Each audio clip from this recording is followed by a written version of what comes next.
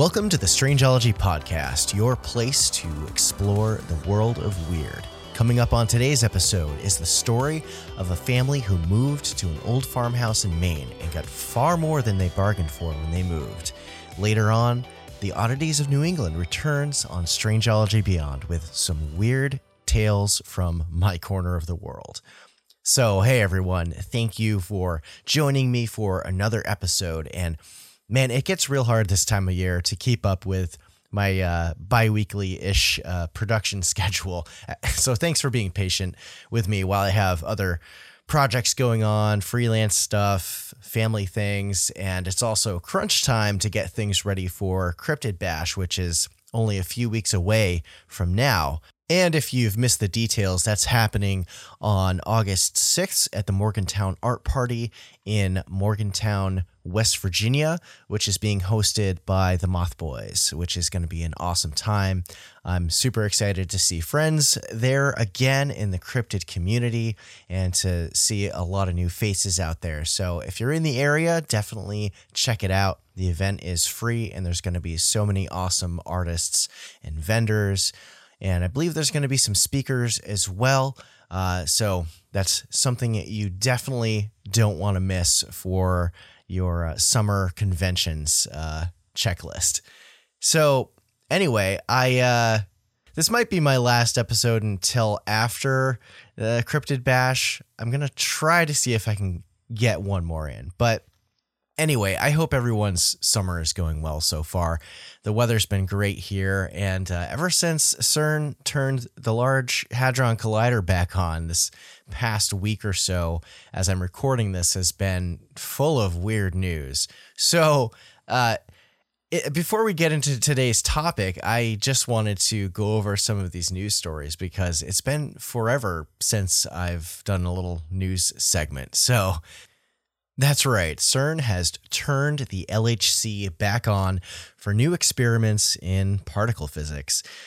Now, this particle collider, the LHC, it was actually turned on back in April, I believe, because it's this, if you didn't know, it's this 17-kilometer ring along the French and Swiss border, and it takes quite a while to warm up. And it sounds like these new experiments will be done at power levels never before achieved. And the scientists there are attempting to learn more about dark matter and other secrets of the universe from what I've read. And it'll be interesting to see what kind of new science and physics get discovered.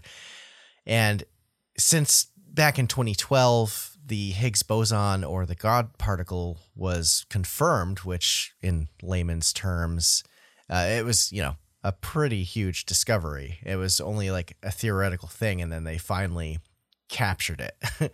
And I'm not a scientist, but this field that the Higgs boson is part of, it's something that's supposed to give mass to other fundamental particles like quarks and electrons.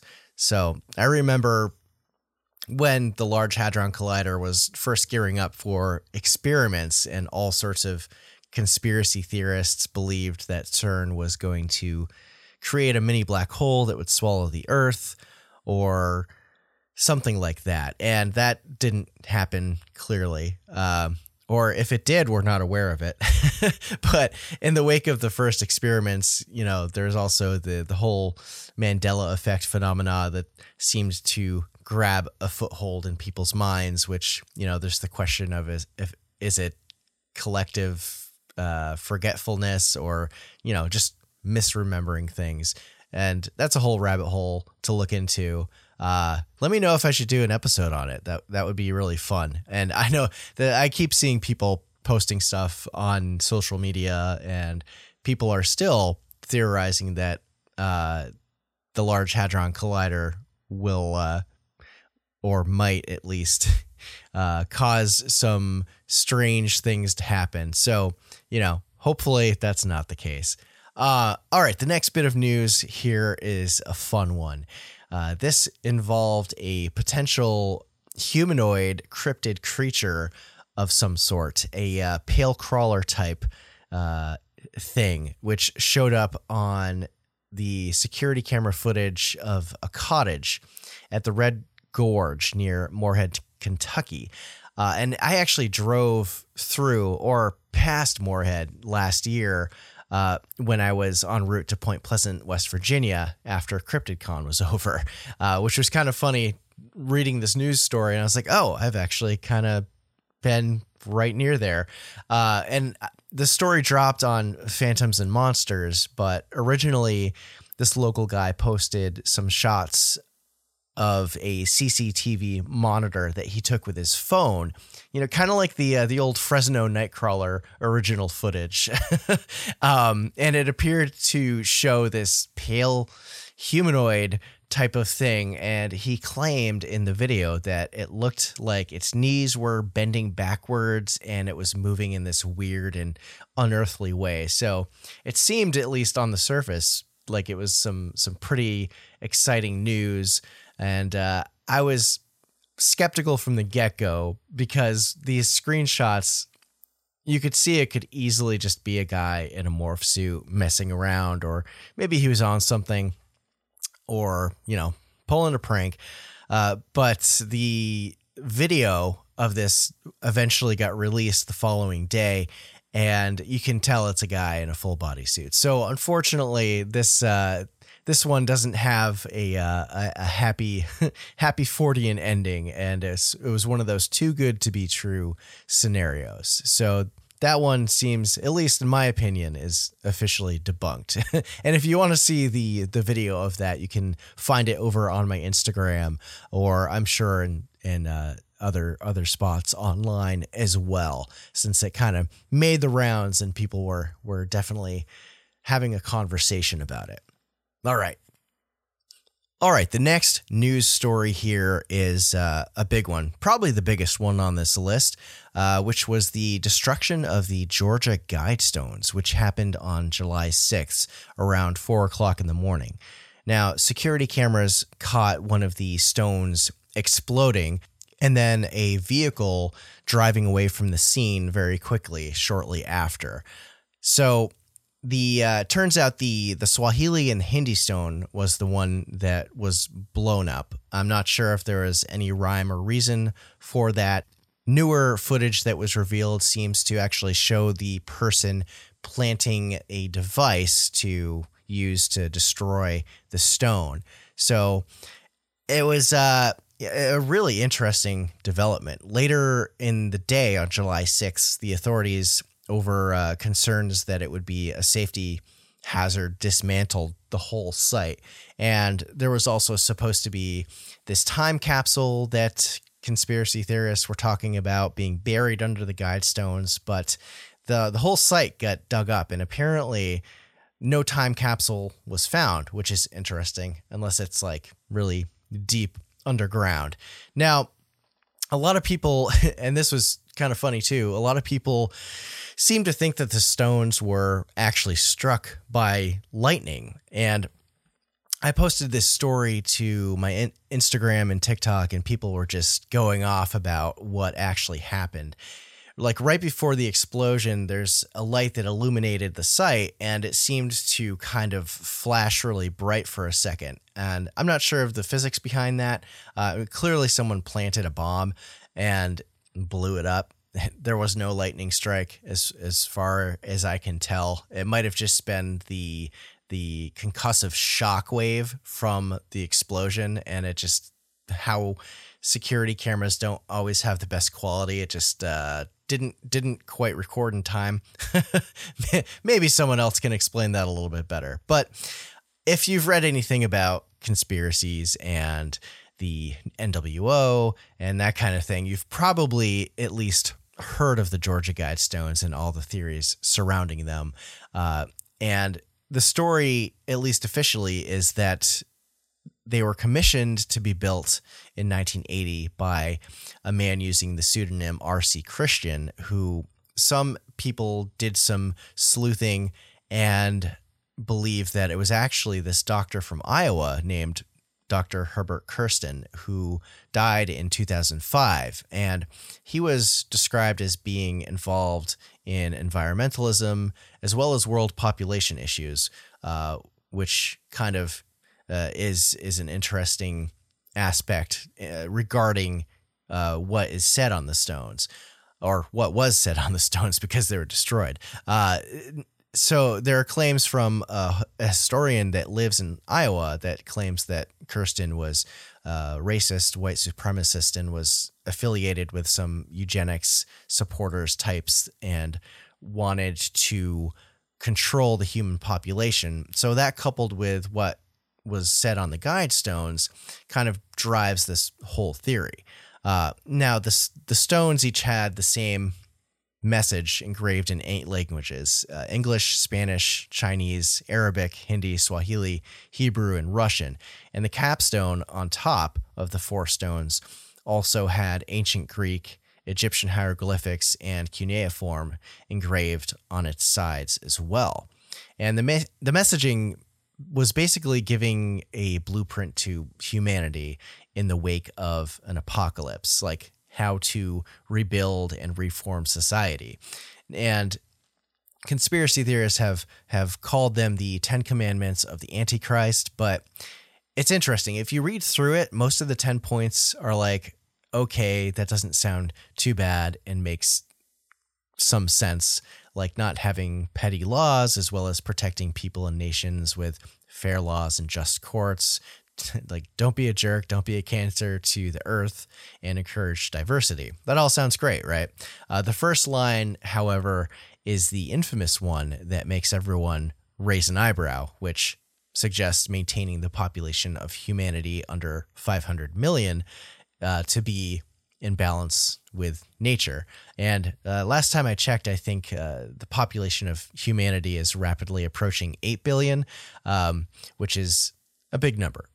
So many theorists have taken that to mean that this was about population control from the New World Order. And well, yeah, it was a really interesting development for sure. I feel like I saw an article or somebody say something about how someone is going to rebuild them. Not sure. Don't quote me on that, but that's it's a very interesting development indeed. Now, the coup de grace for the news here, and this is the last story before we get into today's main topic, I promise. It was a busy week. This is the story about YouTuber Coyote Peterson, the guy who lets venomous insects sting him, claims to be an expert in animals, and he's an educator. Fun guy, has a lot of fun and entertaining videos for sure. Now he came out with this post on July 7th claiming to have found a primate skull after some big storm in Canada. Now this skull was partially buried in a riverbed somewhere in British Columbia, an undisclosed location. And in the post, it was written and described that he had retrieved this skull with his crew, and they smuggled it over the border, got through customs, and he had talked and given this skull to a primatologist in a secure location to review it. And all the while, he wasn't saying it was Bigfoot, but obviously the insinuation was there. So immediately the entire internet started dissecting the photos and everything that was written, because, what if, right? This could be a world-changing thing if it was legit. And after an hour, people are like, this picture is showing, or these pictures, because there were, I think, 4 of them, are showing a gorilla skull. Obviously, that's not a Bigfoot. And you also can't smuggle that kind of thing that's that big out of Canada and into the States. There's laws against that. You go to jail for that stuff. And Jeff Meldrum, if you know anything about Bigfoot, he's a big guy in the Bigfoot field, and as well as other experts came out and they're like, yeah, this is 100% a gorilla skull, which it could be a real gorilla skull or it could be a replica. There was like a hole in the side of this skull that I read was a way for taxidermists to remove like the brain matter when they're preparing the skull for preservation and that kind of thing. So, it very well could have been, I mean, it was more than likely a replica. And there's companies that do make models that look almost identical to what was in Coyote Peterson's post. So the following day, he makes another post that has a link to a new YouTube video of his with the premise of this whole thing being, this is a what if scenario. What would happen if someone actually found a real Bigfoot skull, and was using this as kind of like a publicity stunt to sell t-shirts and I guess gain some notoriety.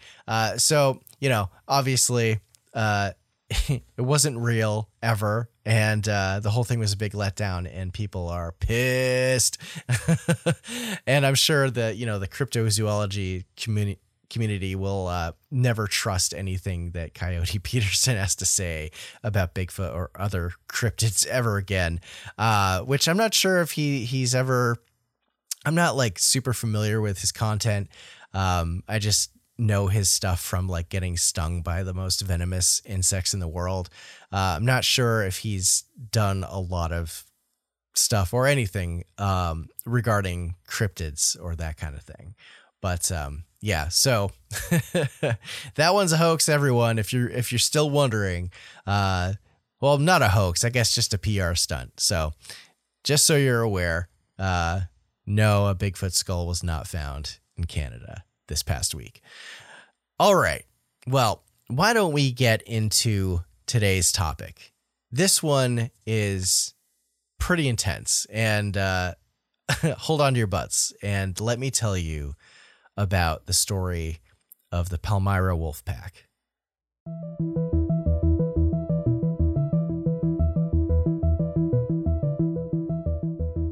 I gotta say, this is one of those things that you research and you're reading it and you start getting like the hair raising up on your neck and like getting the heebie-jeebies and creeped out that maybe something is like outside.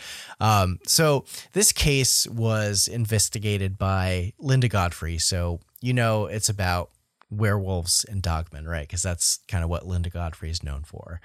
And this story actually appeared in an episode of I believe it was Sci-Fi Channel, had this show, Paranormal Witness, during their third season, episode 9, which aired in 2013.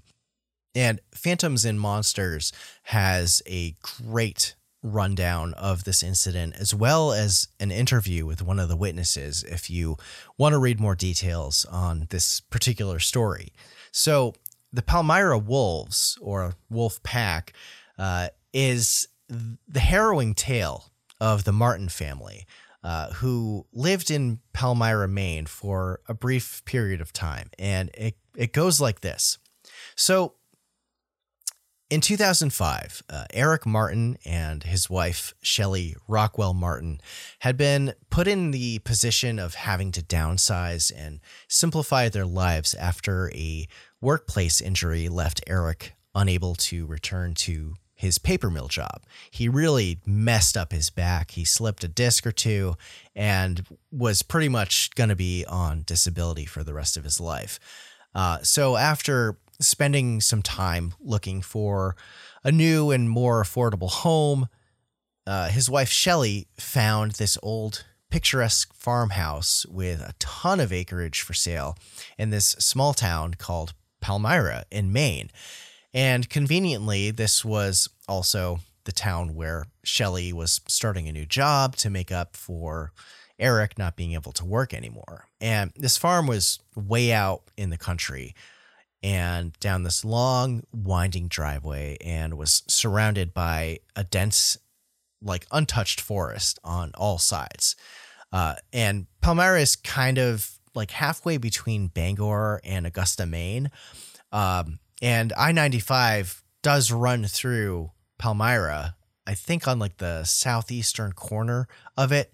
And it's a real small town, only a population of like just under 2,000 people. So we're talking, rural New England here. So the Martins bought the home and moved in.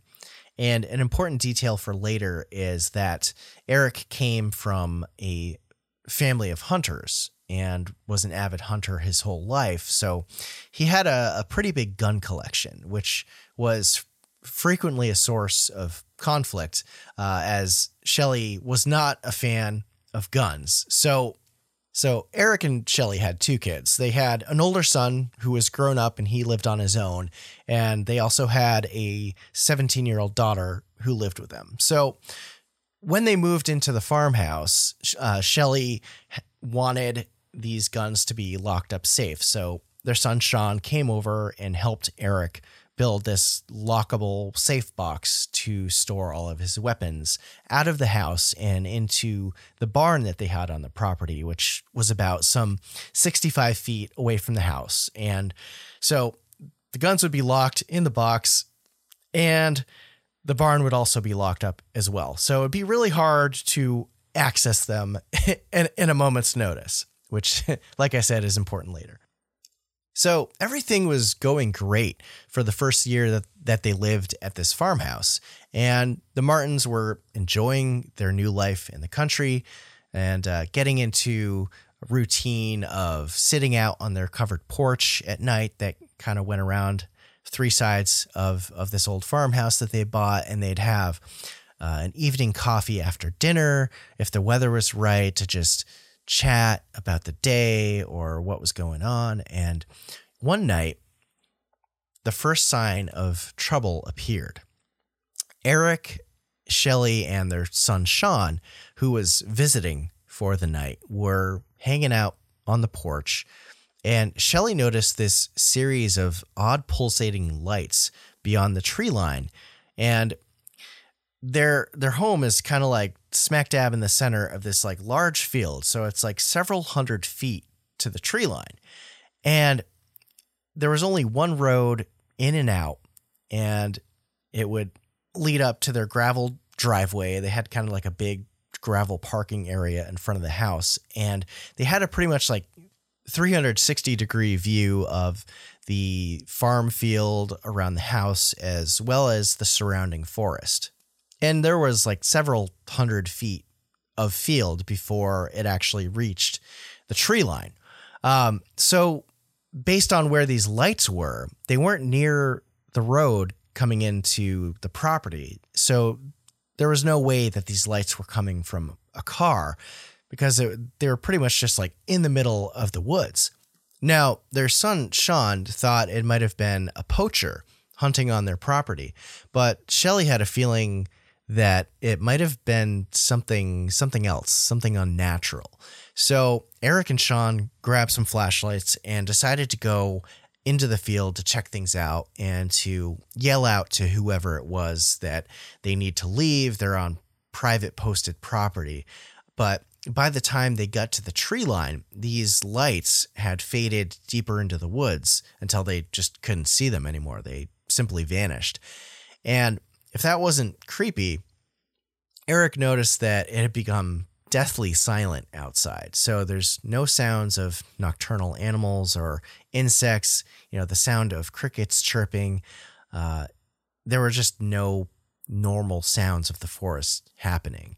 And they noted that the sound of a twig snapping under their feet as they walked sounded so loud that it echoed through the forest.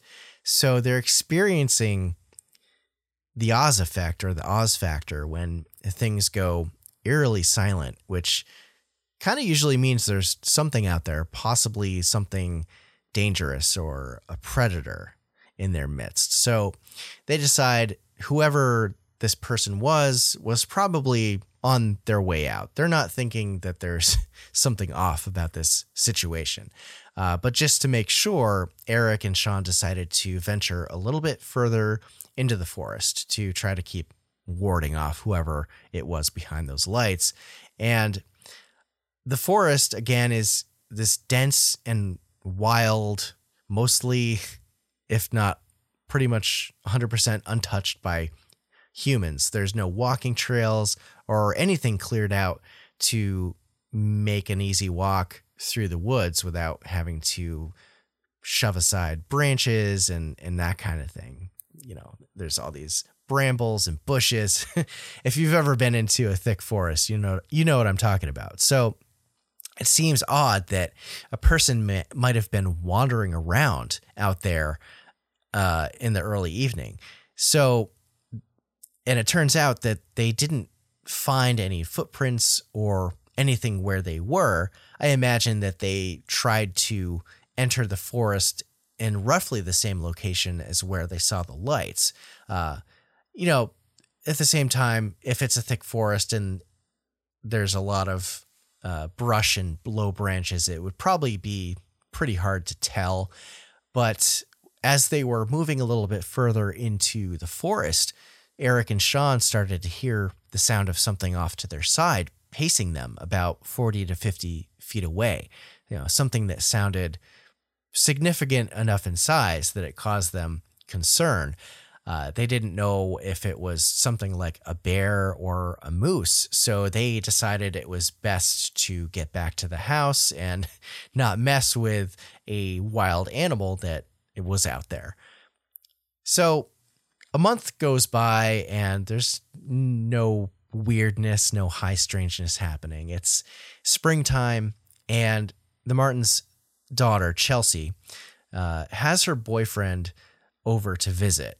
And the Martins also had hunting dogs because, of course, Eric had been an avid hunter his whole life. So Chelsea and her boyfriend decided to take them out for a walk in the woods around their house this particular day. So while they're out, the dogs seemed to catch the scent of something. And as dogs sometimes do, they decided to chase after it. And it took a while for Chelsea and her boyfriend to catch up to the dogs because the forest, again, is just like so overgrown and thick. And when they finally catch up, they find the dogs sniffing around this huge mound that has this opening dug into it, like it's some kind of animal den. And there were apparently large pieces of wood and branches purposely laid onto it, kind of like a lean-to almost. And they seem to be placed in there in, you know, an intelligent way, not like they just randomly fell. And there was also like moss placed around the structure as well that was picked up from somewhere else in the forest. Like whatever this structure was is something's home. So naturally this scene began to fill Chelsea with a sense of dread and this knowing that they were not supposed to be there and that they need to go. So she urged her boyfriend that, you know, they need to leave with the dogs and get back to the house. And at that point, her boyfriend starts poking his head into the opening and it's just all black in there. He can't see anything. And after a moment, he thought he heard what sounded like growling. And at this point, he's like, okay, Chelsea, we gotta book it out of here. So potentially either it was like the wind going in and out. Maybe this was like a massive like underground structure that was in there. Either that or there was something in there. And if it wasn't people who built that, what was it? Right. So a little bit more time passes and now it's the month of May and it's Memorial Day weekend. So on this weekend, this particular day, or it's around 10 p.m. at night, and Shelley was getting the evening coffee ready for her and Eric so they could spend time on the porch and enjoy the evening before they went to bed. But this night there was something off in the air. Something just wasn't right, and they kind of both seemed to feel it. And after Eric and Shelley settled in on the porch and are chatting, Eric notices that the evening was quiet, kind of like the night that he and Sean chased after those strange lights some months ago. And it was just the whole like field was full of this creepy mist. And then Eric hears this odd sound in the distance, and whatever it was started to ring his alarm bells that there was a danger out there. And he started encouraging Shelley that they should probably call it a night and go inside. But Shelley wasn't too concerned yet and wanted to stay out for a little bit longer. That is, until she heard rustling that was closer by to where they were than the strange sound from just moments earlier. So Shelley grabs her high-powered flashlight and begins to scan the field around the property. And she stops scanning right in the middle of the field and sees these 3 huge creatures out there looking right at them with big greenish yellow glowing eyes. So obviously there's some eye shine there. So these are animals. And whatever they are, they appear to be wolf-like, but not quite wolves. And a moment later, 2 more of these creatures come into view of where Shelley's high-powered flashlight is locked on to the other 3's location. And Shelley notices that these things are starting to slowly come towards the house. And she could see that they had canine-looking paws with these long claws on their hind legs and had thighs that reminded her of like kangaroo thighs. So like really quite powerful legs. And it looked like they had like a smooth light to dark brown fur and seemed to have this hunched back. And despite having a relatively smooth coat of fur, they had this kind of like wild hair on their heads that stuck up in tufts. And Shelley's asking Eric, like, what do you think these things are? And Eric is like, I don't know, maybe they're bears or some kind of weird wolf. But he's been a hunter his whole life, so clearly he probably, knows how to identify like most kind of big animals and predators, but he had no idea exactly what they were. And Shelley and Eric see these 5 creatures suddenly begin to charge at the house as they're talking, and they're coming at them like lightning fast. And Shelley can't even keep the light on them. So they rush inside and lock the door behind them and immediately begin to make the rounds around the whole first level of the house, locking all the windows and any other doors that they might have. And they shut all the curtains and blinds that they have to the windows and turn off all the lights. And in a later interview, Shelley said that they knew these creatures were real and definitely threatening because when they began to charge, she said that you could feel the vibrations and rumble on the ground as they ran because they were huge and must have been each individually very heavy. And they were probably, I'm not sure of the exact distance details on that, but when they first started charging, they were probably still, at least 100 feet away, maybe more, which, those things had to be pretty massive if they were able to feel vibrations in the ground, I would think. So Eric felt like whatever was heading towards the house was large and dangerous, and his gut was telling him, this isn't bears or your regular wolf. Bears are, for the most part, solitary unless it's a mother bear with her cubs, and there aren't wolves in Maine anymore. So Eric wasn't sure that the doors or windows would hold back some predator as large as what these things were that was coming after them, but all of his guns were locked up in the barn. And he was thinking to himself that he wanted to make a break for the barn, so he had something to protect his family with. But he's talking with Shelly, and she's like, no, you need to stay in the house because we have no idea what these things are and what they're capable of. So for the time being, Eric reluctantly obliged and just kind of camped out, and Shelly decides to run upstairs to wake up their daughter Chelsea to let her know what's going on. And she's like, Chelsea's like half asleep, and Shelly's like, hey, like, come over to the bedroom window and check this out. Let's see what's out there. There's these like scary creatures. I don't know, like, why would you show your daughter that? But so they carefully pull back a little bit of the window's curtain, just enough to see like their gravel parking area, part of the driveway outside in front of the house. And sure enough, all 5 of these creatures are in the driveway, sitting in a row, just looking at the house. Like they're waiting for Eric and Shelly to come back outside. Whatever behavior this was, you know, didn't seem very, very normal behavior of pack animals or anything like that.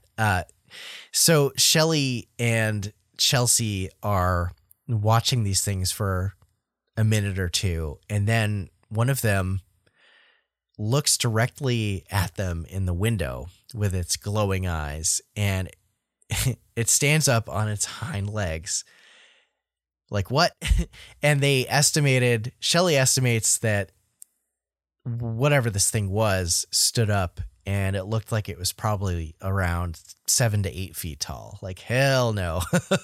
So Shelly gasps and falls backwards, and they shut the shade and tells Chelsea to stay in her bed. Don't go near the window. Don't leave the room.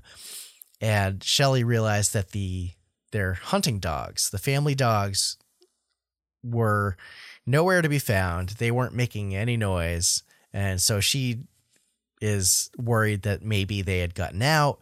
But she eventually found them cowering in a shadowy corner of the house. And if the hunting dogs were scared, whatever was waiting for them outside was definitely something that shouldn't be messed with. It's a huge, huge threat, right? So meanwhile, Eric is downstairs formulating a plan to get the guns from the barn, or at least to get to his truck so that they can try to make an escape from the property. Getting the guns is a bad plan because of his mobility issues with his back, and running the 65-ish feet to the barn, managing to unlock it quick enough, and then fumbling around to pull down the gun case and unlock that, grab a gun, get it loaded. Well, it would surely be like a suicide mission, being openly exposed to these mystery creatures, which are clearly very fast and could likely tear him up without a problem if they wanted to. You know, who knows what these creatures want. So he figures that his best chance to save his family is to get to the truck, back it up onto the front porch, and have Shelly and Chelsea jump in, and so they can speed off into the night. So Eric peeks behind one of the window blinds facing the front of the house from the ground level floor, and the creatures have apparently gone off somewhere else. They're nowhere to be seen. So he gives it a minute, peeks again, and notices that they're actually way out in the field where he and Shelly first saw them. So he goes out on the porch and can see the creatures out in the field, but thankfully they haven't noticed him yet. So he walks as quietly as he can over to his truck, which is only about 30 feet away from the house. He manages to make it to the driver's side door without being noticed by these creatures, but you know, his adrenaline's pumping, and of course the truck is locked, so he's fumbling with his keys to try and get it unlocked. And when he finally gets his keys ready to go, the motion sensor on the barn for its floodlight goes off and lights up Eric like a Christmas tree. And Eric is understandably very on edge and drops his keys. And he checks out where these creatures were in the field. He looks out and he sees that one of them has stood up on its hind legs and is looking directly at him. And before he even has a chance to retrieve his keys, all 5 of these creatures start charging towards him, and they're like on top of him in no time. And he bends down quick to grab his keys, and he's trying to unlock the truck, and he realizes that he's like face to face with one of these creatures just beyond the beam of the barn floodlight. And he sees this creature's like arm and clawed hand reaching out through the light for him. And it gets like a little bit too much into the light. And then it, for some reason, it stops and like doesn't like recoil, but it bolts back into the darkness, which is interesting. It's like, maybe it's afraid of the light or something like that. So Eric's fight or flight instinct kicks in and he chooses flight and runs like hell back to the house. And just as he gets back inside to slam and lock the door behind him, he can hear the creatures crossing over the gravel just in front of the porch. And now this next part is wild. So all the creatures, instead of sitting out on the driveway like last time, I guess they were close enough to see Eric go inside. They decide to jump up on the porch, which, you know, wraps around like 3 sides of the house, and they're like running around it. And Eric is terrified and ducks down out of sight from the windows in case one of these creatures tries to look inside. Like the blinds and curtains are drawn, but I'm sure in some windows there might be a little bit of a sliver that you can peek through, or perhaps they have like a small window that might not actually be blocked out. So meanwhile, Shelly and Chelsea are still upstairs and they can hear the commotion outside, and she yells down to Eric to find out what's going on. And obviously these things can hear what they're saying inside, or that they're making noise. They're in the house and now they're not going to go away. The first time it was probably like they didn't quite see them go in the house and they were just kind of waiting to see what would happen. And then when no one came out, they were like, okay, we're going to get out of here. So Eric tells them to stay put upstairs and out of sight. And after a few minutes of these creatures walking around the covered porch, Eric hears them walking back onto the gravel in the driveway. And he gives it a little bit more time, tries peeking out the window again, and he sees all of these, I'm going to call it werewolves or dogmen creatures, whatever you want to call them, all sitting in a row in front of the house again. Like they're just waiting for the Martins to come out. And Eric decides he's going to quietly move upstairs to rejoin with Shelly and Chelsea and decide the best course of action, which was to try calling the local police. And the hope there was that maybe the police could send a patrol car out to the property, and the driving up to their house with the headlights on might scare these creatures off.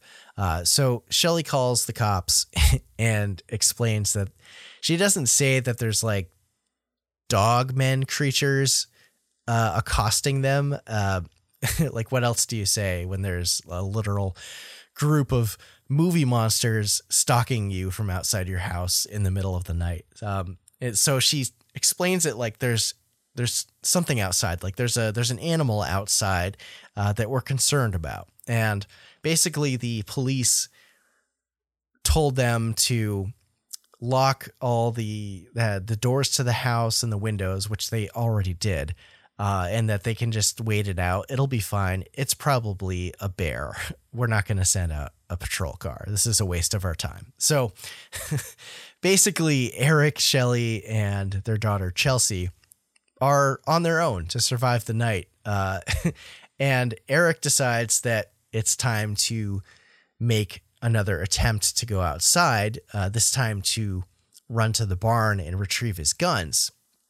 And he realizes that in his previous encounter that he barely escaped from, for some reason, light seems to scare these creatures or at least ward them off. So he makes it outside, and these wolf creatures have gone away from sight. We're not entirely sure where they are. So he decides to run towards the barn, and keep in mind, this guy has a bad back, so it's, he's probably not moving too terribly fast. And he's waving his arms, flailing them around, trying to get the motion sensor for the barn's floodlight to go off again. So he has like a kind of, shield to keep the creatures at bay. And it finally comes on, but Eric immediately sees 5 sets of eyes waiting nearby, just in the darkness, staring at him and stalking him. And although his theory about the light seems to be true, whatever protection that offers, isn't all that much, because these things are just waiting for that light to turn off. So Eric decides it's too risky, and he turns tail and heads back to the house, because there's no way, he figures, that he's going to be able to get into the barn and back alive with all of the obstacles of like getting the barn and the gun box unlocked and everything that I've mentioned before. So Eric, just before he makes it back to the house, the floodlight turns off on the barn, and he can hear these wolf creatures coming after him, and he manages to make it back inside just in time. And they spend the next 30 minutes barricading all the doors and windows with heavy furniture, tables, chairs, anything to reinforce like what little barrier that they have between them and these creatures. And they're grabbing all the biggest kitchen knives that they have. Luckily, there was this axe that was left indoors when they were splitting wood earlier in the week that they could use to defend themselves. And so they decide, after they get all the downstairs barricaded, they go upstairs. They grab their daughter and their dogs and go into the master bedroom, and they barricade the door there and decide to wait it out until sunrise. So they're all just like hanging out on the master bed as quiet as they can. And they hear the creatures out in the driveway. They hear the gravel, kind of footsteps on the gravel, and they come onto the porch and start to pace around. And the Martins said that they could hear them making these strange vocalizations, like they were communicating with each other. There would be like this kind of low growling and other, strange noises. And Shelley described it as kind of sounding like this demonic voice, like they were talking. And it's like whatever these things were, clearly they had some kind of intelligence beyond that of a normal wolf or animal, besides them, being able to walk on their hind legs, which, is not a total anomaly. Bears can walk on their hind legs as well, but whatever these things are, they're definitely not bears. And it seemed like, for all intents and purposes, that these creatures were trying to coordinate a way to attack the Martin family, or trying to figure out what this house thing was and how to get in. So the night is trudging along, and one of the details about the house that I haven't mentioned yet, which, it's kind of a no-brainer, a covered porch, it has like a roof section to it, right? And the upstairs, which is a smaller footprint than the first floor, like looking down on the house, there would be like a big square, which is the first floor, and then a smaller square on top, which is the second floor where the bedrooms are. And the master bedroom where they're in has 2 windows on 2 different walls, and Chelsea's bedroom is on the other side of the first floor, only has 1 window, at least from the descriptions that I read when researching this. So basically what I'm saying is that the roof of the porch is pretty much level with the second floor. Like you could hang out on the roof porch if you just went out through one of the bedroom windows.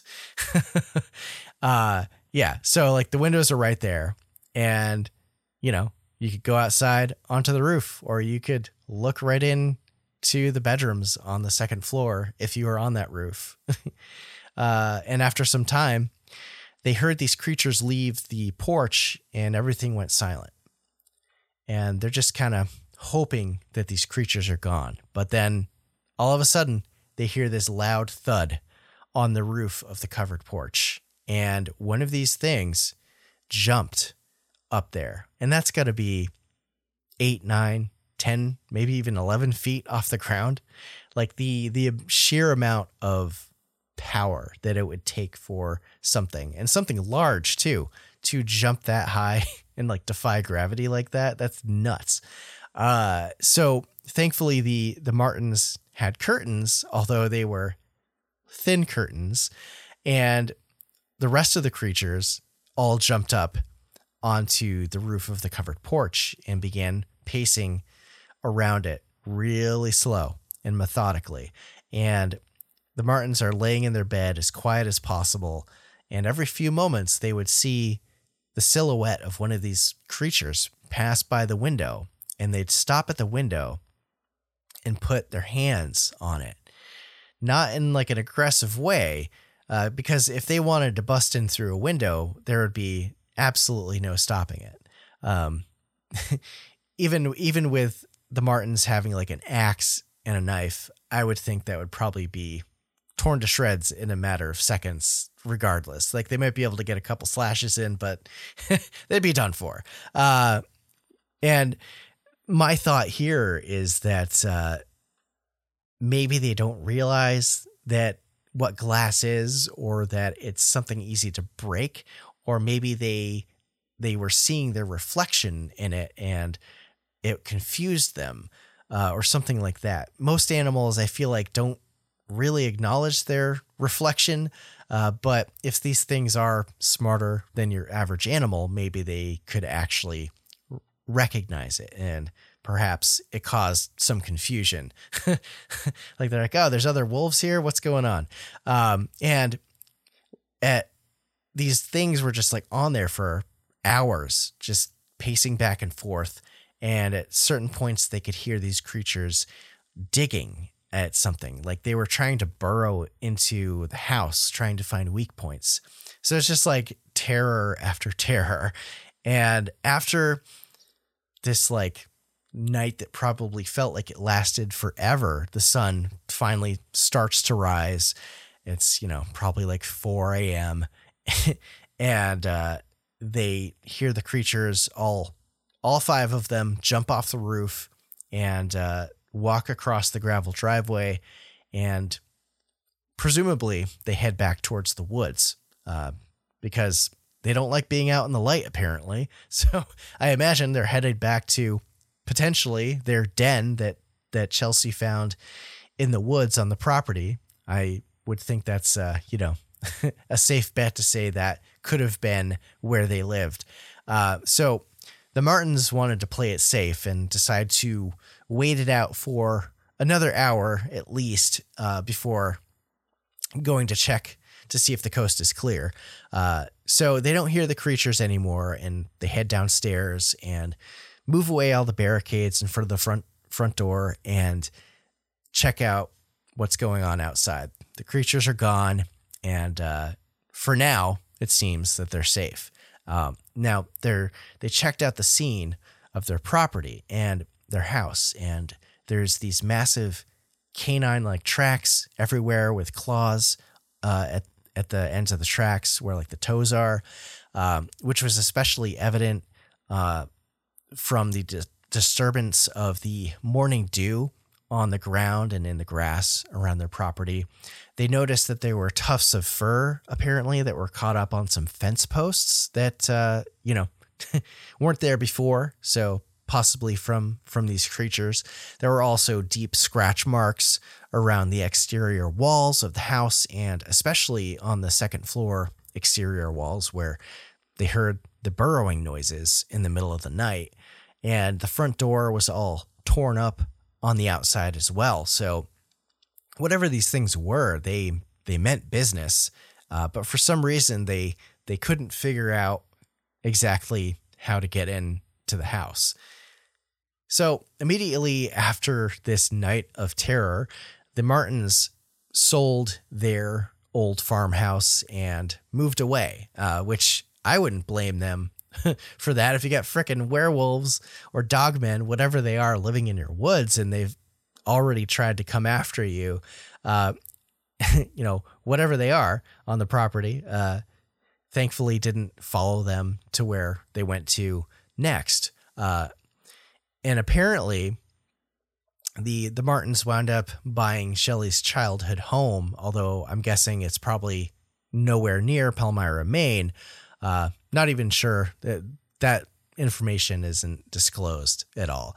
But she said in an interview that even before this incident that they had been planning to move away. I guess, they had their routines and stuff, but it sounds like maybe the country life wasn't working out for them, or perhaps Shelley was looking for a better job. And the run-in with these dog creatures was kind of the final nail in the coffin for them to make the decision to split and run. So it was asked if anything else weird had ever happened on the property besides the dogmen incident, which is, I wanted to just make a brief mention of that because most times this story is reiterated out there. I feel like this is a detail that isn't talked about at all, or very infrequently.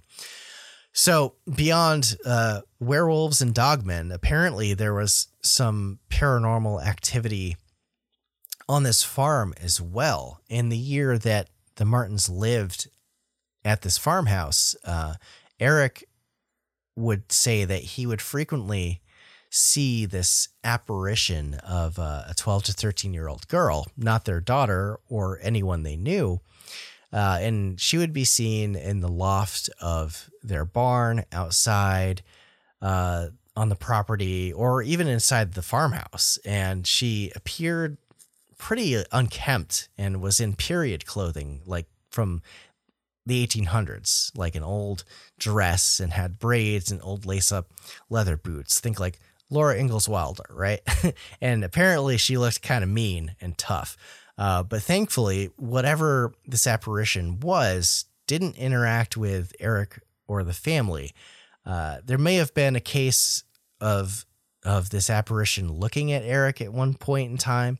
And Shelley also mentioned that there was an incident one time when they were sleeping and her foot had gotten exposed from under the blankets on the bed in the middle of the night, and she felt something slap her foot, like the top of her foot, and it woke her up.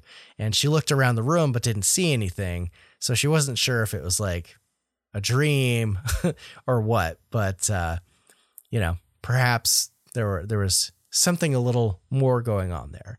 And Shelley did say in interviews that she wasn't entirely sure if these creatures were of 100% of our dimensional plane or whatever. Like there was an insinuation that perhaps they could have been interdimensional in some way or another, especially with the kind of crazy strength and ability and speed that they displayed that evening.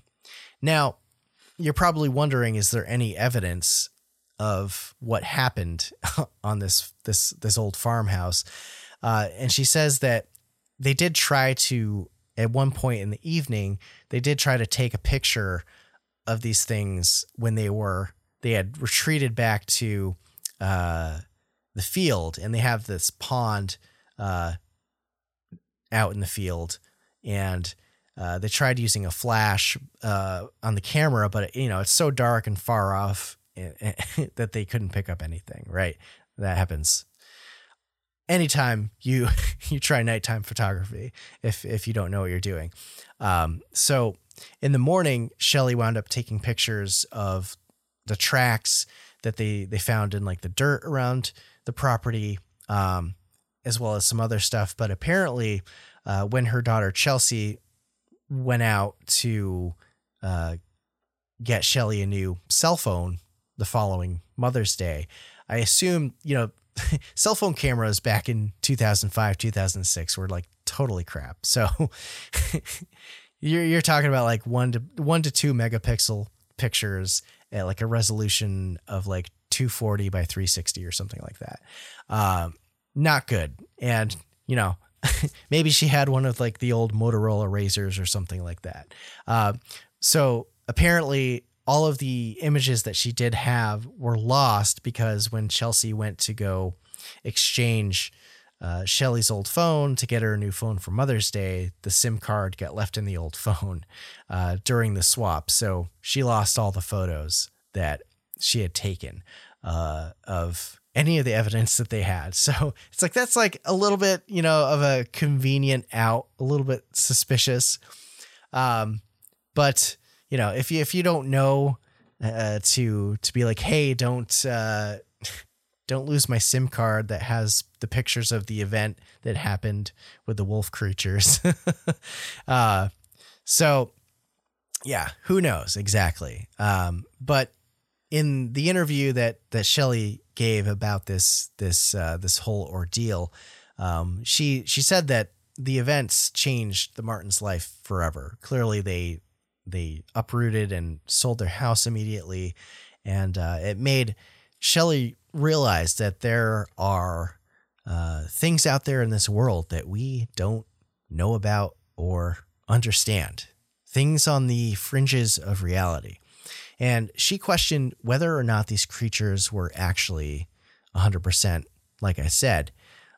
So it's anyone's guess as to what they are. And clearly there's tales of dogmen. You've got the Michigan dogmen, the Beasts of Bray Road. There's the Texas Dogman Triangle, all sorts of places around the country and even the world that report strange, hairy, bipedal humanoid type creatures, dog type creatures that we don't have an explanation for. So, and another thing was that she was constantly asking herself, like, where she went through all the scenarios in her head, like where these creatures came from. Have other people seen them? What do they want? That kind of thing. She realized that these creatures also must have snooped around the property before, at least before they moved there, and noted that, they seemed to be able to navigate their way around the property. And clearly, if they lived in the woods around there, they've probably come by a few times, maybe to get a drink of water from the pond in the field. And another interesting aspect was that the hunting dogs that the Martins had would be let out to run and play and do whatever dogs do. And the dogs were never injured or anything like that. So you got to wonder if maybe they found some kinship in the hunting dogs. But whatever these things were, whatever happened to this family, if it's real, it's an incident that they claim never goes away in their minds.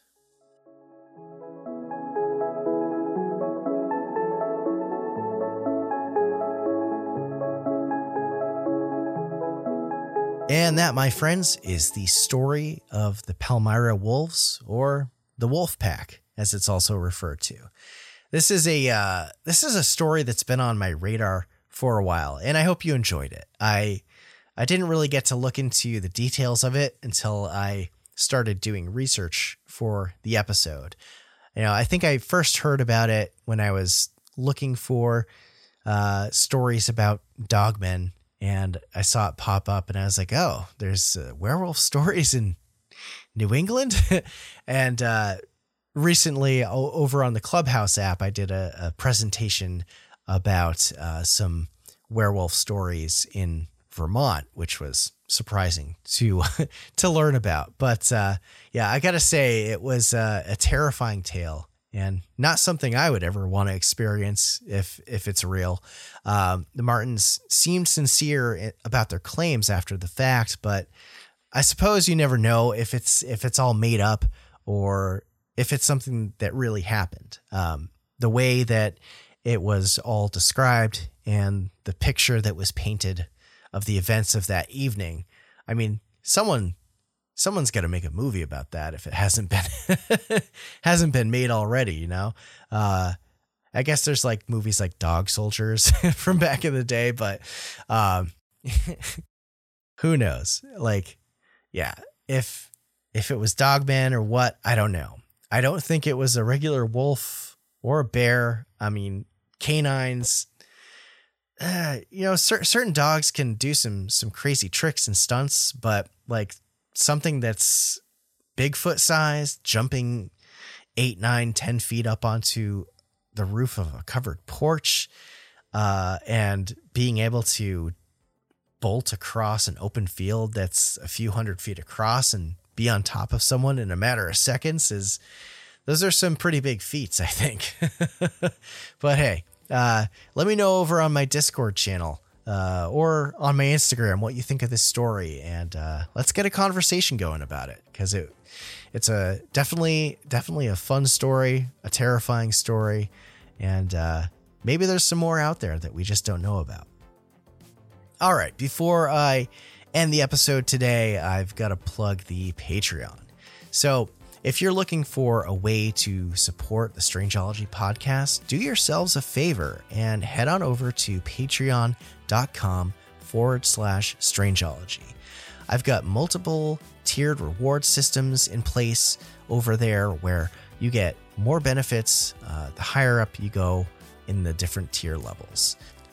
Some of the benefits include shout-outs, discounts to my Etsy shop, exclusive merch, which I actually just got some brand new exclusive merch in. These really sweet hard enamel glow-in-the-dark logo pins for members of the Patreon who have been with me for at least a year. There's also the T-shirt of the Month Club, where you get sent a new Home State Cryptid and Legend shirt each month.